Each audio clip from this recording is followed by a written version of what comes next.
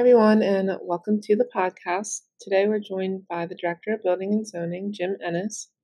Good afternoon. Thanks for having me. Today, we're going to be talking about the Building and Zoning Department and the permitting process for residents, especially when we come up on some summer home improvement projects. I wanted to start off by asking you a little bit about what is your role and what do you do? Sure. So I am the Director of the Building and Zoning Department in Milton Township. And really what that means is I manage the department when it comes to ensuring the public's health, safety, and welfare when it comes to the township's built environment. Now, that's very broad and abstract. And there's many kind of sub-branches from that overall purpose and goal. And it really comes down to making sure that land development and just construction in general is handled in compliance with whatever requirements are applicable to it. When you touch on permitting, that's one of the very main responsibilities of the department, and that's the whole point of the permit process is to make sure that something in the township is constructed in compliance with requirements, and those requirements are in place to make sure that things are constructed safely.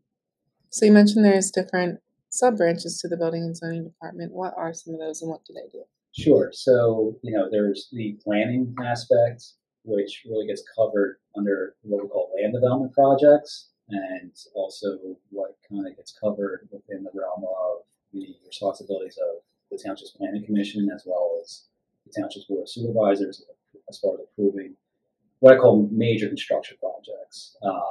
Anything that's more commercial related or multi-units, many different houses related kind of projects. That's more of the plan, which also kind of ties into the engineering. Now we have a consultant that does our engineering, but most of the administration to ensure that an engineering is in compliance is through the building design department. Then you actually get to the building codes themselves, and everything is involved as far as how something's constructed and also where something's located. So where something's located kind of is a mix of zoning and building. And then furthermore, you get into what we call code enforcement. So they're kind of the main branches that also have even further branches below each of those kind of categories as far as responsibilities and how everything gets taken care of, again, to ensure the public's health, safety, and welfare. When it's called the Building and Zoning Department, it is really interesting and surprising maybe to some of the residents of what those two terms cover. It is a surprise. I know it was a surprise to me falling even into this profession, several years back.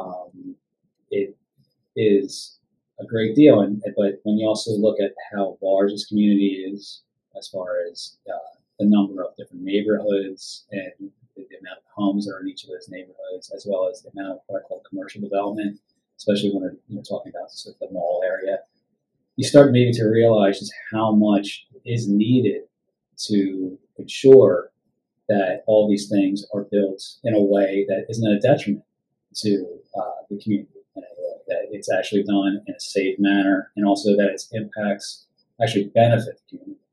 So when you start really looking at all those little kind of things, you start realizing just how many little pieces are involved, and then how much is involved out of the department to make sure that those things are done in a way that, again, are what I call compliance with all the different requirements when it comes to our codes and ordinances. So we mentioned before that we would be talking about the permitting process and what that means for residents who are doing work on their house. The first thing I want to ask when it comes to permits for residents was, what do residents need a permit for typically? Right, and that's an excellent question, and it's a bit of a frustrating question to try to answer. It's almost more of what doesn't need a permit in relation to what does need a permit when it comes to someone wanting to improve, whether it be their property or their home. And general rule of thumb is it's highly likely it does need a permit. There's things that we call cosmetic, which don't need a permit. Best examples I can think of for the benefit of anyone listening are like new paint on the walls or new carpeting, probably even new tile work, maybe.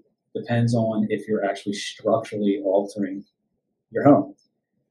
So with that, as I always try to stress to anyone is, if you're thinking about doing an improvement to your property or your house, please reach out to the township in some way, and we'll definitely, one, once we know what you're intending to do, answer the question on, do you need a permit? And then two, let you know if you do need a permit, what level of permitting you need and what you need to submit in effort to begin that process. So to reiterate what you're saying, it sounds like residents should make sure to contact the Building and Zoning Department before doing any work, just to make sure that they have the correct permitting for the project that they want to do on their home. Yeah, exactly. And the reason for that is again, we're trying to make sure that everything's done safely. That's the whole purpose. But we also want to make sure that if you proceed with work without gaining a necessary permit, well, quite frankly, you can find yourself in what we call kind of a violation issue. And violation issues can potentially run into fines and penalties, or even so, it can run into maybe you having to retroactively kind of move back and have to continue to move forward in order to correct any kind of issues that that might have resulted from building something that was not fully in compliance with the requirements. What is the process for residents to obtain a permit when they find out if they need one or not? Right. So that's another excellent question, because as we talked about, there's a lot of different. It really depends on the scale and scope of the project as far as what level of permitting is required, meaning what level of approvals are required. But the process really comes down to, you submit the necessary applications for the scale and scope of that project, and that will commence their what we call a review process. Now, a review process might only involve maybe one person, which would, in my case, be the zoning officer for the department, or it might be myself, in addition to the assistant director of the department, who is also the building code official. And it could get even furthermore involved where maybe the engineer has to look at it. That's all to say that there is a review process involved with every permit.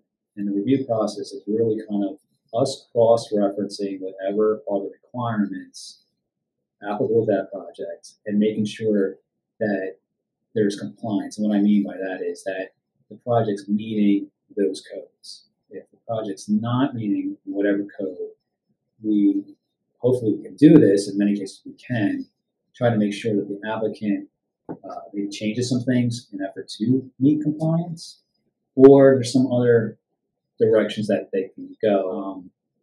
Say we can actually issue the permit. Well, the permit then involves an inspection process. Again, really depends on the scale and scope of the project, but there might be a series of inspections that need to be performed at certain types of sequences or phases throughout the project. Hopefully all those inspections get a passing grade, so to speak, and you keep going further along in the project to the point of where we call a certificate of occupancy, meaning it's final, for even better term. And once it's final, it's quote unquote closed out. It means the project's completed, you have successfully constructed what you wanted on your property, or did whatever what we call alterations inside your house that you wanted to do that required permits.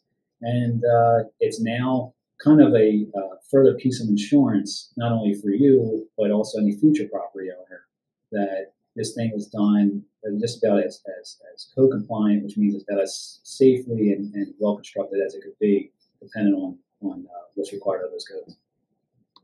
So residents can expect pretty much like a 3-step process when they're applying for a permit. First, they'll submit their application online or in person. Then the department will review that application and possibly have some follow-up questions or other steps that need to be taken.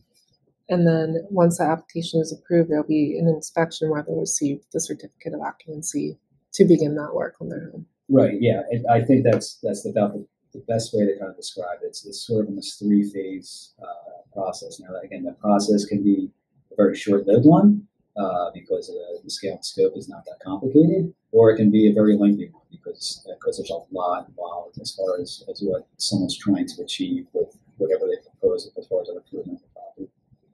As we're approaching the summer, I wanted to ask for those who may be listening that want to do some work on their property, what are some of the most common permit applications that you'll get around this time of year? Right. So, I mean, you touched on one thing that's great is that's very accurate. Is projects are very seasonal. We noticed that definitely as the warmer weather ramps up, you're going to find a higher volume of permit applications submitted. So it's a much busier time, anywhere from say March to October in the building and zoning department. And then yes, what you see, especially on the residential level, are a lot of the types of standard projects that we see a lot in many cases are fences, sheds, decks, additions, also in-ground pools. They're very popular lately. There was a period there where that definitely leveled off. It seemed like nobody wanted the pool. In fact, we were seeing a lot of projects where people were filling in their pool. Mm-hmm. But I would say definitely since COVID in this era where people were definitely kind of staying in place and wanting to use their property as